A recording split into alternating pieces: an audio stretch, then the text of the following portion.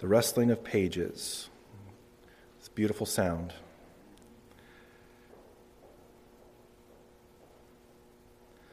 Psalm 73, let's begin in verse 1. A psalm of Asaph. Truly God is good to Israel, to such as are pure in heart.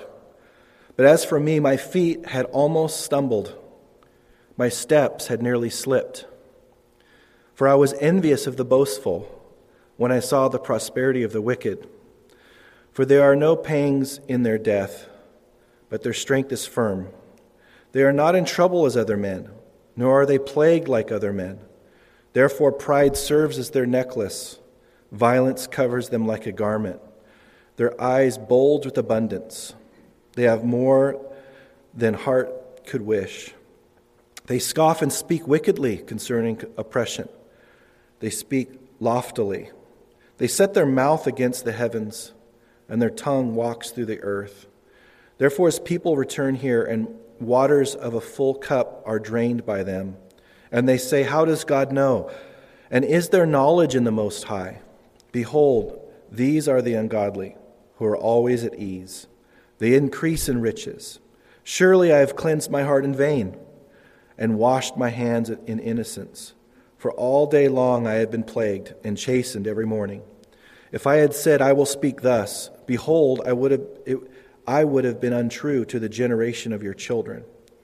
When I thought how to understand this, it was too painful for me, until I went into the sanctuary of God.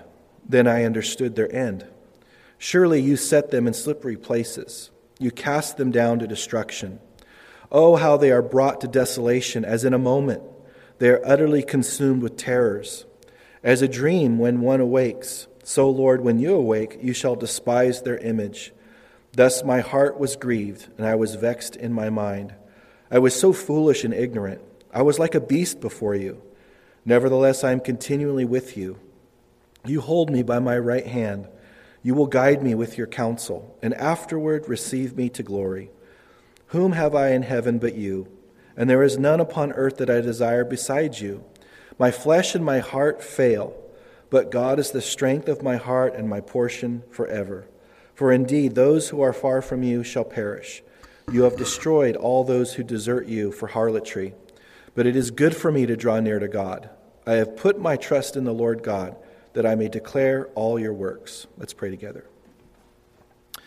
Father, we thank you when your Spirit interrupts what we're doing and uniquely leads us in a specific way, and you have this morning. I pray, Lord, that you would use these verses in this psalm to build into our lives the needed perspective that some of us lose at times and maybe have lost at this current time. Redirect our focus and our mind and encourage us, Lord, that you are sovereign and you are in control. We thank you in Jesus' name. Amen. Please be seated. I sense the Lord lead me to this psalm this week to redirect our attention.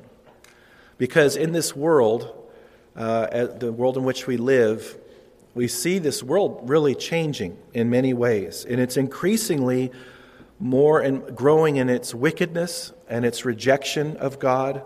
And it's basically its assessment that the ways of the Lord are not worthy to be followed or adhered to. And biblical principles are not a good priority. And so it's important for us to really see God's perspective, because good is referred to as evil increasingly, and evil is referred to as good.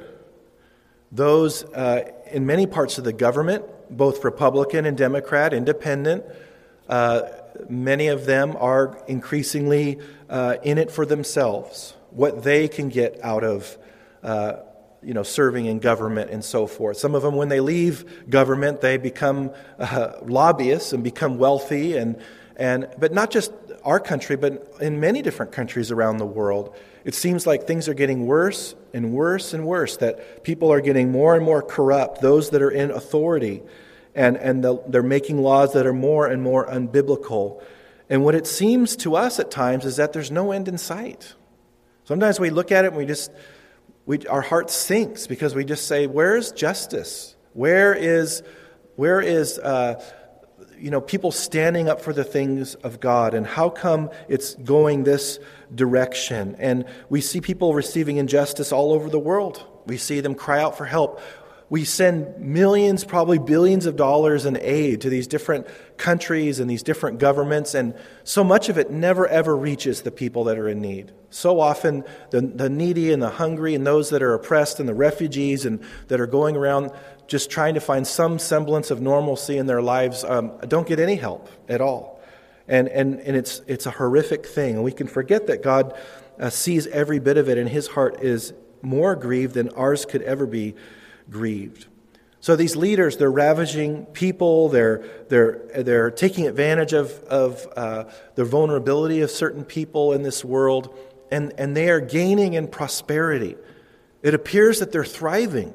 It appears that wickedness is triumphing in many ways in other parts of the world and in our country and so forth. And so where in this world are we to find justice, and where are we to see what, how, God, do you weigh all this out? And it can be very discouraging at times. And so God wants to redirect us, and we love the Lord. We're wanting to obey the Lord. We're wanting to grow in our relationship with him. We're wanting to do what's right. We all know we're not perfect, but we're growing. Most of us anyway are growing. And so we're trying to, quote unquote, play by the rules and trying to do what's right. And it seems like at times others aren't trying to do what's right, and yet they're getting ahead. And we're working hard, and we're doing what we're supposed to do, and it can seem like we get passed over on the promotion. And so is cheating. We see them behind the scenes doing what the boss doesn't know about, and they're doing what's wrong, and they're cutting corners, and they're heading off people and doing inappropriate things to get certain sales or credit for certain things, and then they're getting promoted and they're prospering. It can be very discouraging. And so that can be very disheartening to us and even depressing at times. And so maybe some of us aren't going through that now, or we're not troubled by the direction of the world and the decisions that leaders are making, but it's going to happen eventually in some of our hearts. We're going to hit this. If we're not hitting it now, we're going to hit it eventually, where we're going to look at how this world's going and we're going to get discouraged. And it might stumble us, and it might make it to where we're not seeing God who he is, we're not seeing his perspective in things. And so as we look to God's word, first of all, we see that there's nothing new under the sun. Because this isn't the first time that the world has been in rebellion to God. It's been in rebellion to God this whole time. And this isn't the first time that wicked people are allowed to prosper and subdue or to put down godly people, take advantage of them, or just be cruel to people in general, and they seem to get away with it. So really the issue is not why do bad things happen to good people. That's a whole nother study. That's a whole nother sermon. There's answers to those types of questions. But the question really is, why do good things happen to bad people? That's really what is at stake in this psalm here. Why do good things happen to bad people? And as we will see, God has an answer to it. And there's an answer related to, or how we find out the answer is seeing things the way that he sees them. That's the crucial issue. Because when we're seeing injustice, when we're seeing things go the wrong direction, when we see laws get passed that are validating ungodly behavior and redefining marriage and all, legalizing drugs in certain states, and we start to see all these things, these propositions and things, and we can get so discouraged, and we have to recognize that God's perspective is the only one that's the correct perspective. Because when we're in the middle of it, and we're struggling in the middle of it, saying, why, God, do you allow this, and so forth, our perspective can change, and we can forget that we need to see this world through the lens of how he sees things. That's why it's so important to go through the Scriptures. And in my view, especially verse by verse, because you cover all of the content, and you get his perspective on everything that he wants to speak to our lives about. And so that's important, and that's what we'll see as we look at this psalm here. Because the ungodly he doesn't miss the ungodly. He sees the ungodly. He sees those that are prospering that are ungodly. And he has a definite perspective related to that and what's going to be made of them and so forth. And so we struggle against this. And what God wants to do is for us to correct us if we've gotten our focus on the wrong thing. He wants to get our focus off of the wrong thing and onto the right thing and start seeing everything with his perspective, through his eyes, so to speak, and then everything can change. Because if we start putting our trust in that which is temporal, and we start putting our trust in this life in terms of what I get in this life, remember, this isn't our home. This world, we're just a passing through, as the famous saying says. We're told in Scripture our citizenship is in heaven. We're supremely a citizen of heaven, far beyond any other citizenship that we may have. So if we put our trust in the wrong thing, we can be disheartened, and it can even affect us to the point where we're like, well, why should I even continue to serve the Lord? It's not getting me anywhere, and that's the wrong perspective, which we'll look at this morning. This psalm was written by a man named Asaph. He was an organizer and leader of the tabernacle choirs in the days of David, and probably continuing on into Solomon's reign in the temple once the temple was completed. We're told in 1 Chronicles 25, verse 1 and 2, that this man prophesied according to the order of the king, that is, King David. And in Psalms 73 through 83 have been ascribed to him. Also Psalm 50 has been credited to him. He was a prophet in a sense of he prophesied and he gave God's perspective to man through his ministry. And his ministry was in the context of leading God's people in worship. And that's noteworthy.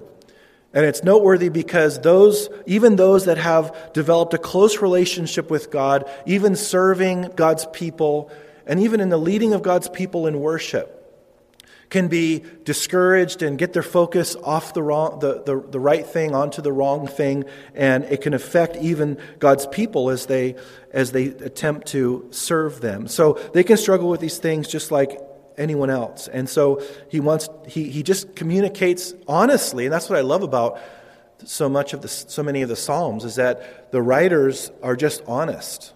There's no negative confessions going on in these Psalms. They're just expressing the psalmist's heart and where that psalmist is.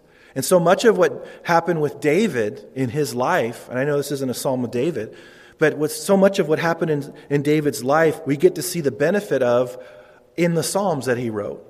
And so he went through all that he went through, and it affected what he wrote to God and what he sang to God and how he wrote these Psalms. And it was the case with the other psalmists as well. So this is a person that's serving God, that loves God, that's inspired by God in many ways through the gifts that he had, but yet he still sees the prosperity of the wicked.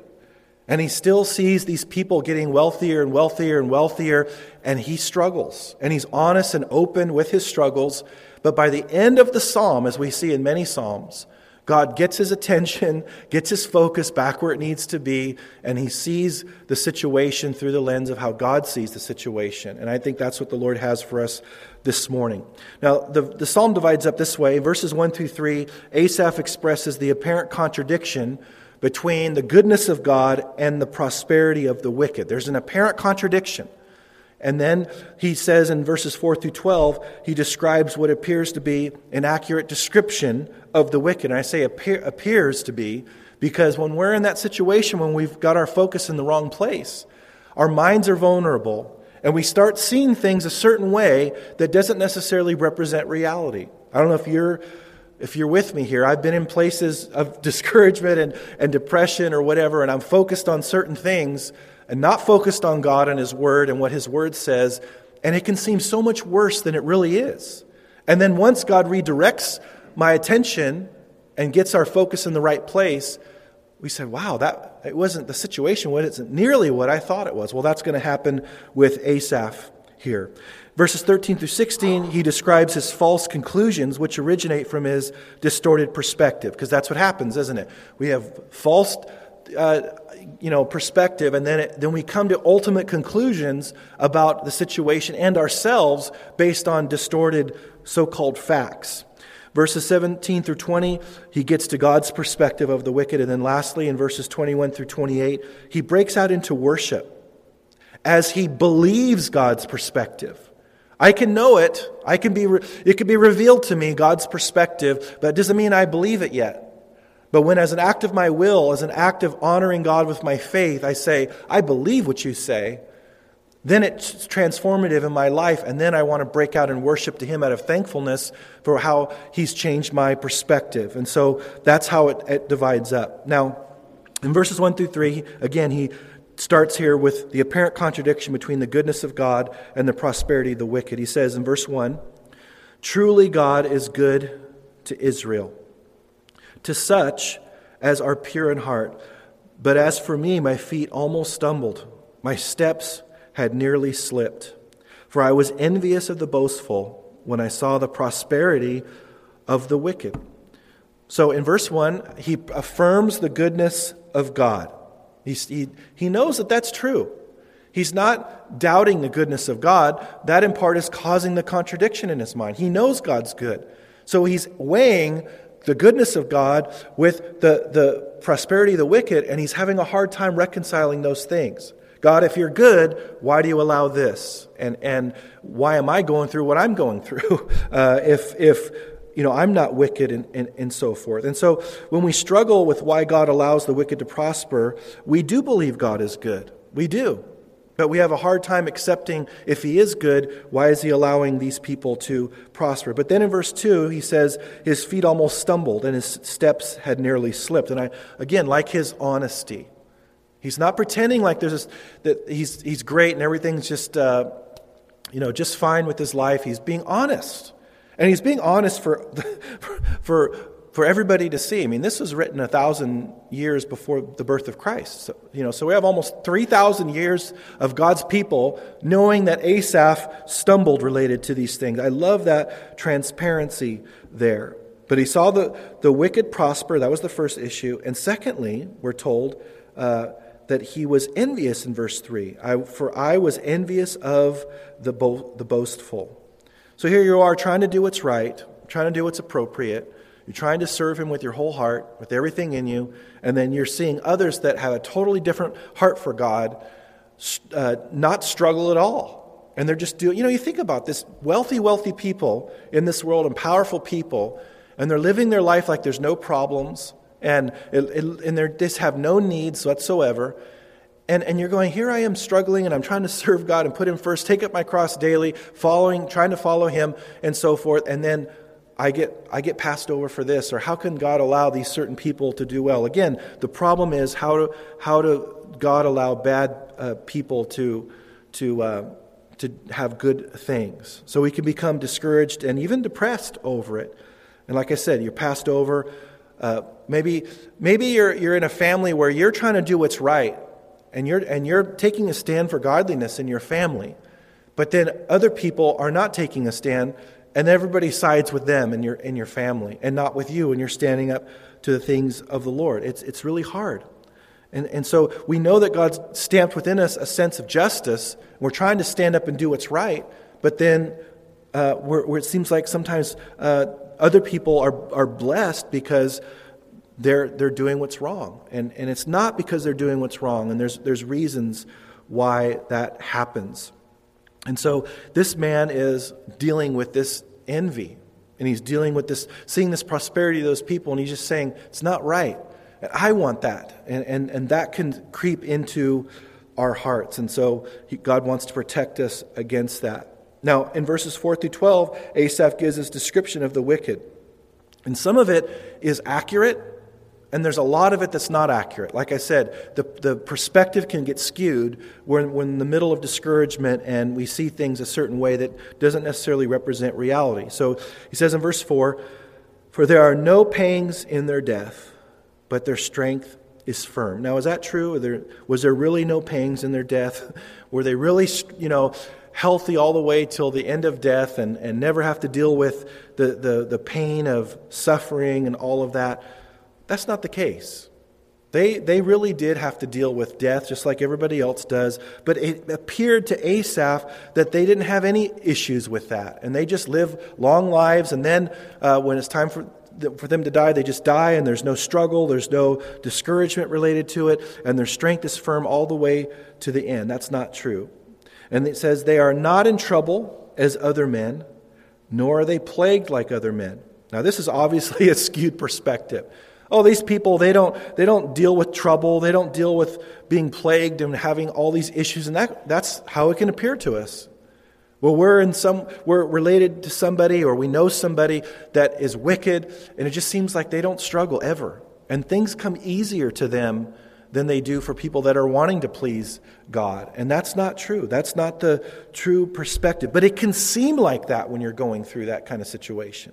It can seem like that, in fact, it appears here that they actually get preferential treatment above the godly, not just equal to the godly, but they actually give better treatment than what the godly experience. And so he's saying, that doesn't seem right. This is how I see things. Verse 6, therefore pride serves as their necklace. Violence covers them like a garment. This is how he sees them. Now this is probably an accurate description. That they wear their pride like something to be showed off. That's something that they want everyone to see. Like, in school you have a show and tell day, where you bring something to show the class. They're showing off their pride, and their whole life represents boasting and what they have and what they've accomplished, and they wear it like a piece of jewelry around their neck. And violence covers them like a garment, which is describing probably the means by which they accumulated this wealth. That they did violence, they stole from people, they did things, horrific things to people in order to get an upper hand in whatever they were about. And so because they used violence, they were able to accomplish what they accomplished, and they were proud of that. Then in verse 7 he says, their eyes bulge with abundance. They have more than heart could wish. Now what it means by their eyes bulge in abundance is that they have so much abundance, their eyes are bulging because they have so much to look at in terms of their wealth, that their eyes are bulging. They have to strain to see all of it because they are having so much things that they get to enjoy. And it says they have more than their heart could wish for. They could never ever wish for more than what they already have. And I doubt that that's an accurate description either. I'm sure that they wanted more. They wanted even more than what they had but they're just saying they have more than they could ever dream of. And here I am trying to do what's right, serving in the ministry of the Lord and so forth. And then the wicked, they just seem to do better and better and better and better. And so he's dealing with their abundance here. And it says in verse 8, they scoff and speak wickedly concerning oppression. They speak loftily. They set their mouth against the heavens, and their tongue walks through the earth. So he's saying they hurl all kinds of insults about God or to God in front of people, and they blaspheme all the time by saying evil about God. But it seems like they still prosper. It seems like they still get more and more and more and more. And he says, therefore, in verse 10, his people return here, and waters of a full cup are drained by them. And this is talking about the sustenance and the refreshing water that what comes out of their life. People keep coming back over and over again to get their thirst quenched by them. People follow them. They have a following. People go to them to have their needs met.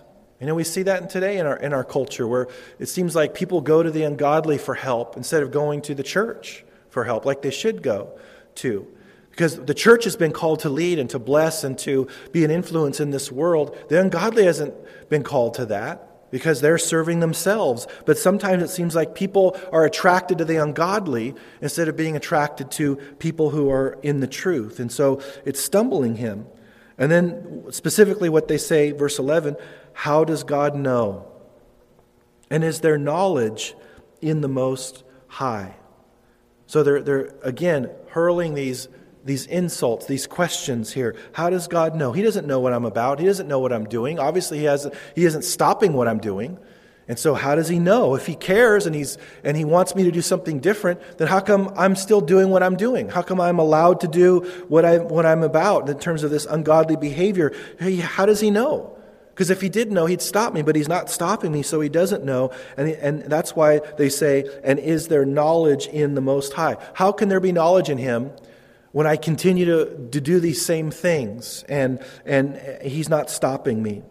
Behold, verse 12, which means carefully consider. The word behold means carefully consider. These are the ungodly who are always at ease. They increase in riches. So that's his perspective. They're always at ease. They weren't always at ease, but it seems like they're always at ease. And in many ways they were at ease, but they shouldn't have been. But he's just saying it's frustrating that these people are prospering. They increase in riches. It appears that they're being blessed, but we know that you're good. See, that's the contradiction still that he's grappling with. Well, you are good, but yet these ungodly are prospering and they're increasing in riches. How can that be possible? So that's his description, again, from a very, very limited perspective. This man is stumbled, he's struggling, and he sees this description as reality here, and he's bringing these things before the Lord. Now, he says in verse 13 through 16, he talks about his struggle, the specifics, and he says, especially with these his description of these people, how he came to ultimate conclusions about his own life because of it. That's how much it affected him. He says, surely, notice the first word there, surely I have cleansed my heart in vain and washed my hands in innocence. In other words, why do what's right? Why would God allow this to happen in me and it doesn't do me any good? And that's another way of phrasing it. Here I am trying to do the right thing, having my heart right before God, not wanting any ungodliness to be found there by staying close to Him, but it seems like it's all been in vain. And I've washed my hands in innocence. In other words, I've committed my hands to do what's right. And what has it got me? What good has it done? And so that's the power of the deception. When you see ungodly people rule, and when you see wickedness increase, and when you see good be called evil, and evil be called good, and you see this world go the wrong direction, and it's going to increasingly go there, and we're going to see it in our lifetimes more and more and more. What God's trying to inoculate us from is to think, well, they're winning. So obviously what I'm doing is a waste of time, because if it weren't a waste of time, then they wouldn't be going forward and prospering and going a certain direction. He wants to protect us against that, because if we're going that direction in our heart and in our mind, we have our faith in the wrong thing, or our focus in the wrong place. So he's just being honest with his heart here and just being honest with where he's at. And then he says, verse 14, "For all day long I have been plagued and chastened every morning." This is the description of someone that's taking up their cross and following Him. I mean, I know that he didn't have that as a specific commandment, but he's set apart for the Lord's purposes, and he's being chastened. He's being plagued with hardship and temptation and all these things that God's people have always dealt with, being dealt with and chastened every morning. Notice he says every morning. This is a daily thing for him. God's dealing with him with a heavy hand and a sense of conviction, and he's saying, why? Why do I go through all of that when these other people are not being chastened every morning and they're going this other direction, but yet they're blessed? He said it just doesn't make any sense. It doesn't make any sense at all. We're told in Hebrews chapter 12 that if we're not chastened by our Heavenly Father, we're illegitimate sons. So when we're chastened by the Lord, it's a sign that we're legitimate adopted sons and daughters. That's a sign of blessing when we get dealt with like that. Sometimes we think, man, He must love me a lot, and I'm His son or daughter, and I just get dealt with a lot. He's really showing me how blessed I am because He's constantly keeping me on a short leash and dealing with me on very specific things in my life. That's a sign of the blessed life.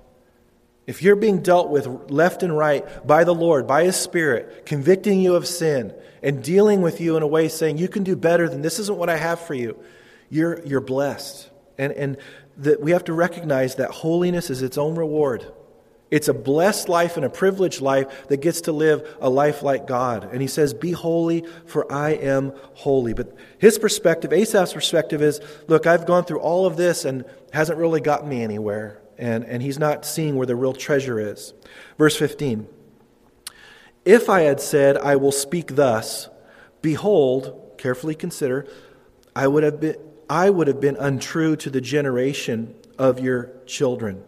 If I would have spoke these doubts to others, it would have been revealed to not be true. In other words, he's saying, if I would have expressed all these things, if I would have spoke this, then it would have been untrue to the. It would have been. It doesn't make it true just because I voice it out, and we think, well, if I don't say something, it's not going to be validated.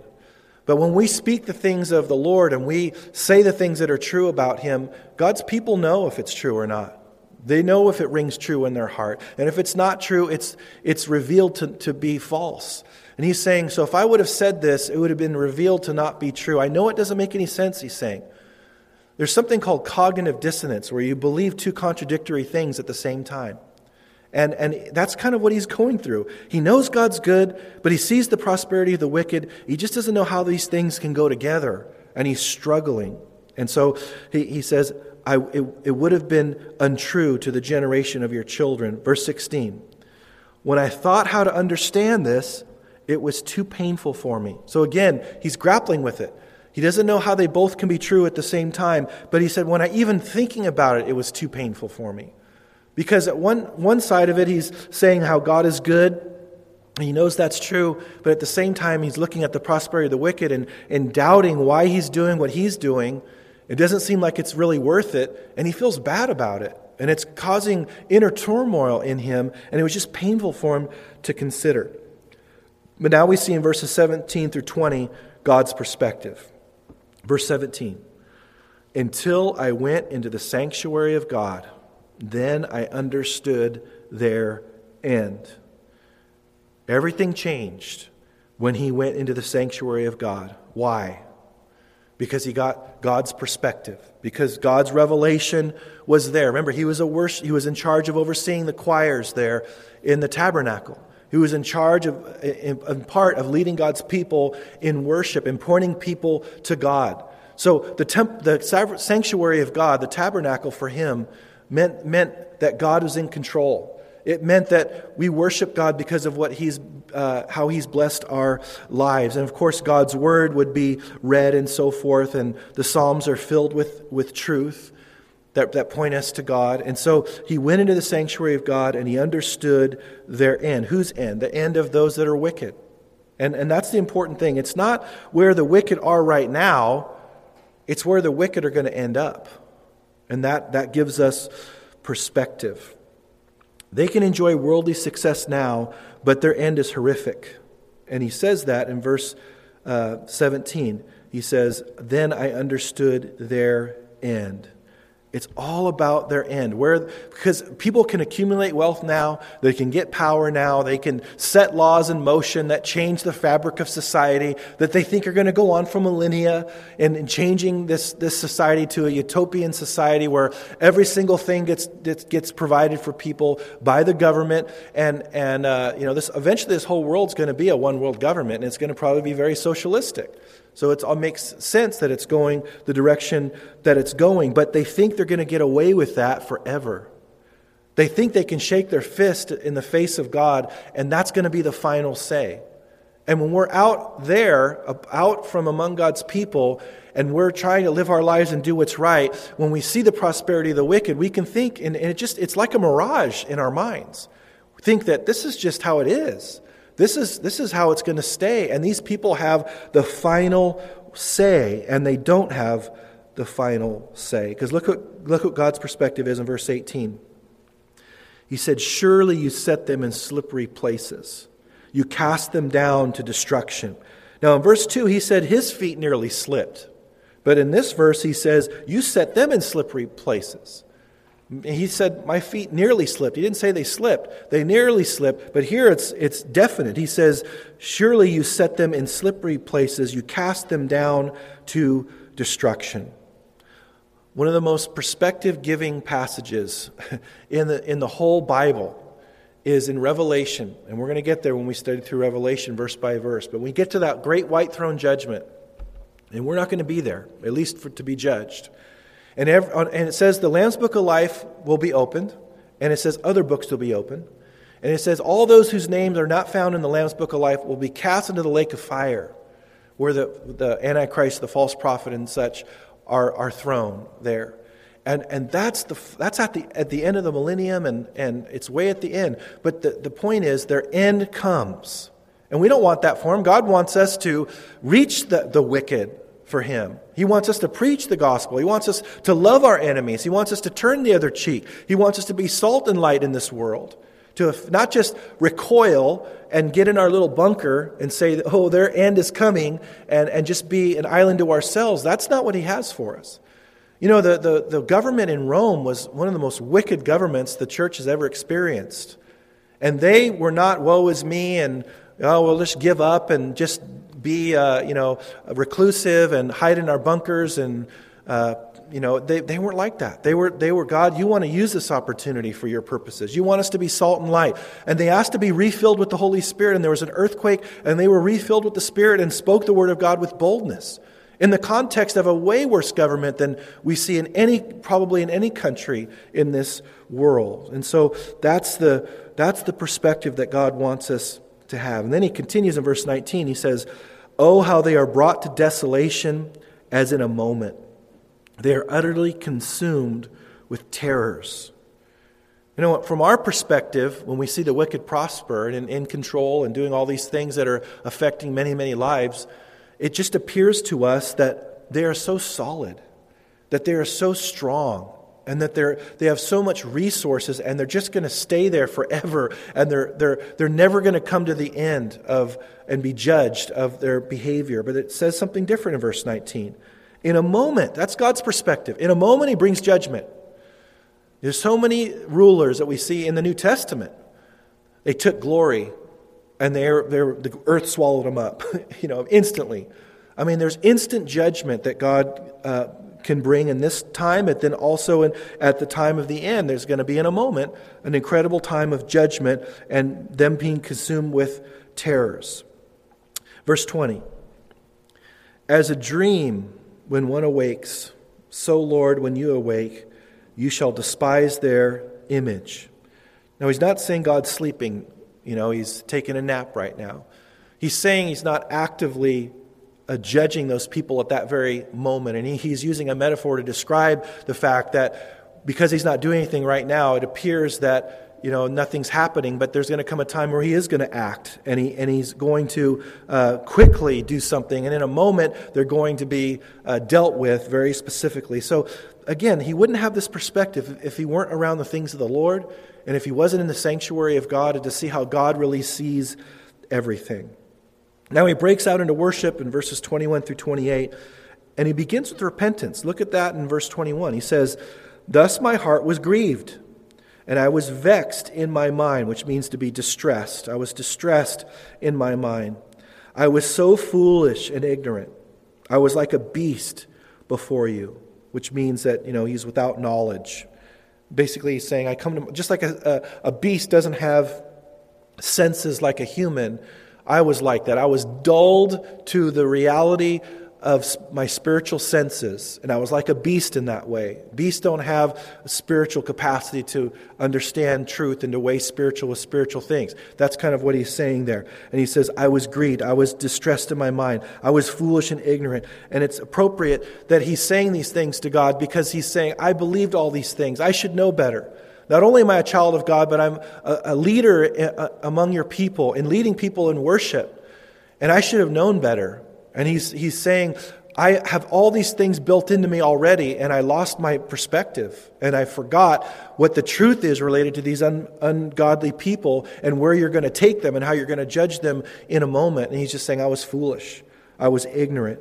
And he's starting this worship with repentance.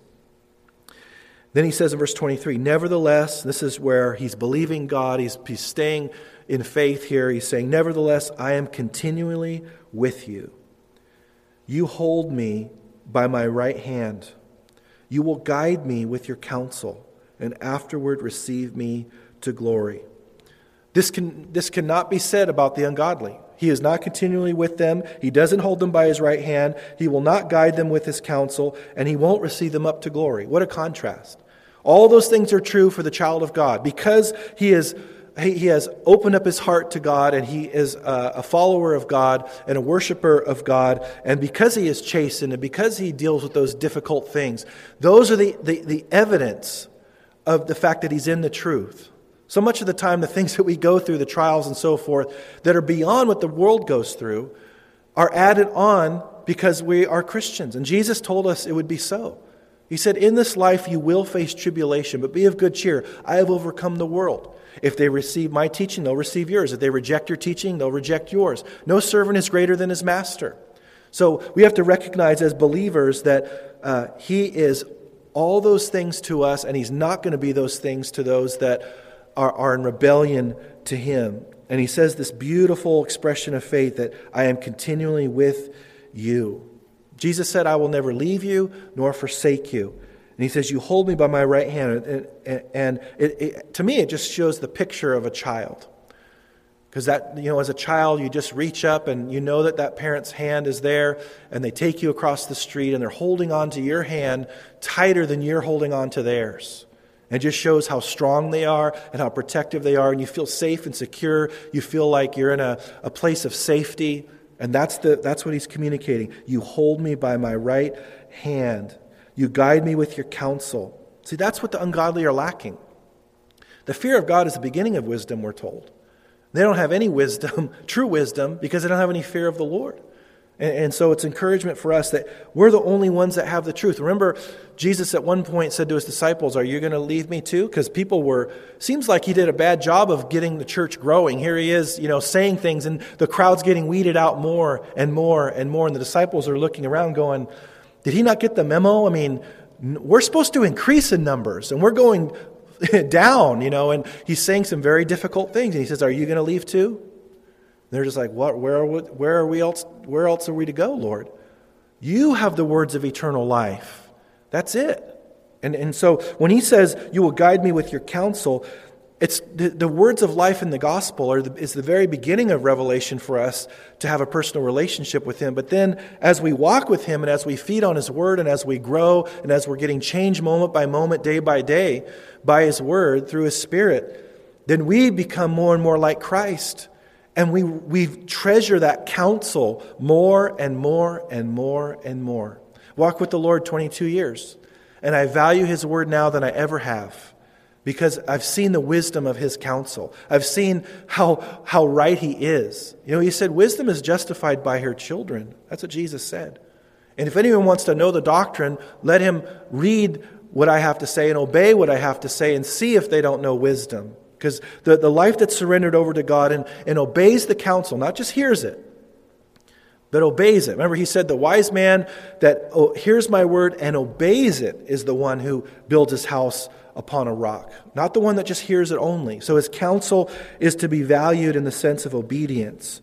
And then he says, and afterward, receive me to glory. Even then they had that hope back then, 3,000 years ago, that we'll be caught up to be with him forever. And that's the end. The ungodly will not be received up into glory. They will be resurrected at the great white throne judgment for judgment. So they will be resurrected in that sense, but it'll just be to be judged. Then he says, this is just more expressions of faith and worship. Verse 25, whom have I in heaven but you? And there is none upon earth that I desire besides you. In other words, not wealth that comes through ungodliness, not all the things that this world has to offer. Who have I in heaven but you? And there's no one on earth that I desire besides you. No person, no thing, no accumulation of wealth, no position, nothing. I only desire him. He's enough. So often in different circles within the body of Christ, all the things that we get as a result of our relationship with him sometimes is focused on too much. He's the reward. He's not a means to an end. He is the end. He's the reward, to know him. Not just all the things that we get, which he's very blessed that we get to experience as a result of knowing him, but him, himself. What makes heaven heaven is that God's there, not the streets of gold. I guarantee you, you would not and I would not value the streets of gold in heaven on that day if he wasn't there. It would be empty as if we made streets of gold here and he's not with us. So he is the reward. And then he says in verse 26, my flesh and my heart fail, but God is the strength of my heart and my portion forever. So I may fail, which he did. His heart did fail. And his flesh failed, and he could be at the end of his life. We don't know here when he's expressing this, but he's saying to God, no matter how, this is worship again, no matter how weak I am, no matter how much I fail, you're the strength of my heart, not riches and fame and all these other things, and my portion forever and ever and ever. What a great thing to say to God. There used to be a song we used to sing when I was a new believer, God is the strength of my heart. Anyone remember that song? Just me? I was the only one that sang that? Okay. God is the strength of my heart and my portion forever.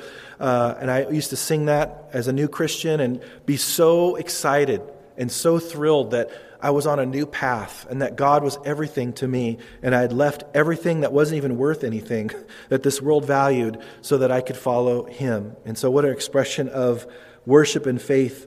He says, for indeed, verse 27, those who are far from you shall perish.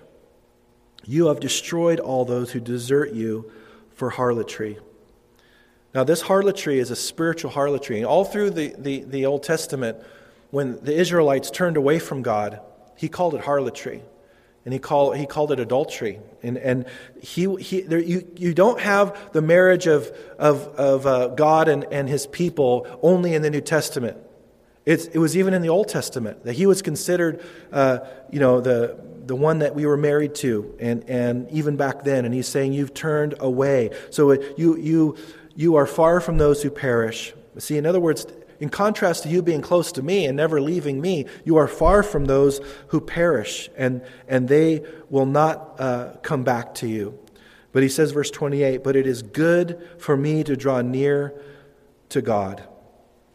I have put my trust in the Lord God, that I may declare all your works. And that's really the solution to all of this. The reason why he went into the sanctuary of God to get that different perspective is because he was drawing near to him. And that's the solution.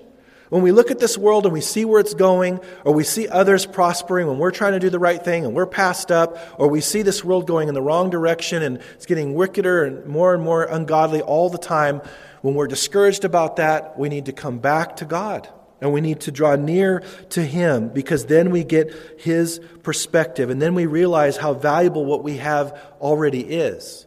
And we're not striving for the next thing to try to get some kind of comfort or have our needs met. We realize we already have everything that we need. That he's given us all things that pertain to life and godliness, as Peter says. Very important. And then he says, I have put my trust in the Lord God, that I may declare all your works. So that's what he's called us. He tells us, you have what you have, and I've blessed you how I've blessed you, so that you won't be quiet about it. And again, that's as we see this world get worse and worse and worse, he's called each one of us to do what the end of verse 28 says, to declare all his works, to be salt and light, to glorify to do good works before men, that they may glorify our Father which is in heaven. That's what he's called us to be and to do, is to be salt and light in this world. We're going to have to deal with the prosperity of the wicked. If we're not dealing with it now, it's going to happen for sure in the future. And again, this world's getting worse and worse. But we are vulnerable when we're discouraged. And so he wants us to stay close to him, to enter into his sanctuary, to enter into his presence in our prayer closet, or just having our time with him, or being among his people. We can't leave those things out. We need to be consistent, because when we're not consistent in those things, the perspective of this world starts to creep in, and we think that we're not susceptible to it. And even one of the leaders, like I said, Asaph was a leader and close to the Lord and had a long history with God. He was susceptible too. And so we can think we're above that. We're always going to realize these things. It's not the case. We have to guard against that. We can forget also that God is leading this world somewhere. He's leading these events in this world. And we're living in the last of the last days. I'm convinced of it. He's leading it in a certain direction. And we have to remember that. There is going to be a one world government. It's all going to be tied together, and the Antichrist is going to lead over it. And there's going to be a 7-year tribulation, and in the middle of that 7-year tribulation, he's going to pour out his wrath on this world. And so they can think that they're getting away with all of this wickedness and all these things that are contrary to God's word. But we have to be reminded that God is setting something very unique up in human history. And Jesus said in Matthew 24 that the time that's going to come on this earth is going to be something that's different than anything in the past that's ever come on this world or ever will come on this world or will ever come to pass. We have to recognize that he is telling the truth. And so we have to remember, we win. We've looked at the end of the book. We win, church. We win in the end. We are the one that are not at the great white throne judgment. We're not going to be here when he pours out his wrath upon this world. We're not going to be there for that. And so we can't forget that. We can get so short-sighted at times and think this is all there is, and this is how bad it's going to get, and this is what our new normal, and we're just going to get into this little cubby hole and we're going to hide and just hide our light. And God says, no, turn on the high beams. Turn on the spotlight. Because when it's darkest, that's when the light shines the brightest.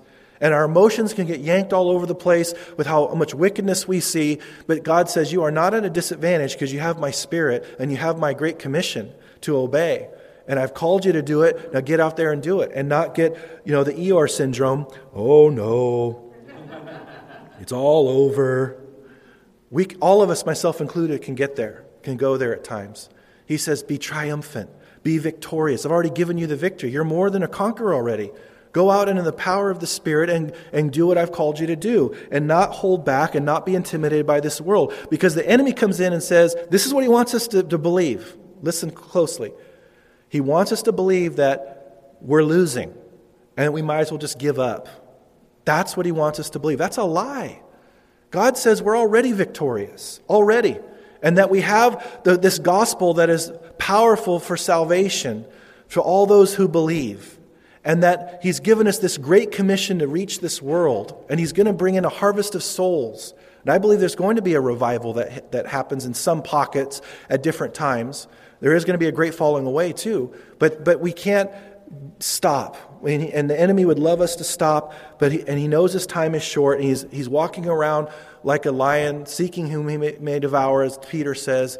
But God has given us all things that pertain to life and godliness and his word. His promises are still yea and amen. And so we're called to go forward in boldness, not in our confidence in ourselves, but in confidence in his word and in the power and the gifts and all the things that accompany the gospel and so forth, and to expand the kingdom. He says he's given us the keys to the kingdom. He's telling us, we can preach the gospel and say that your sins are forgiven or your sins are retained. He's given us authority related to the gospel to preach the truth. And so we can get our eyes in the wrong place, start trusting in the wrong things. And he just says, you win. The battle's already won. Go out in my strength and my power to do what I've called you to do. So we're going to do it. Amen? Let's pray together.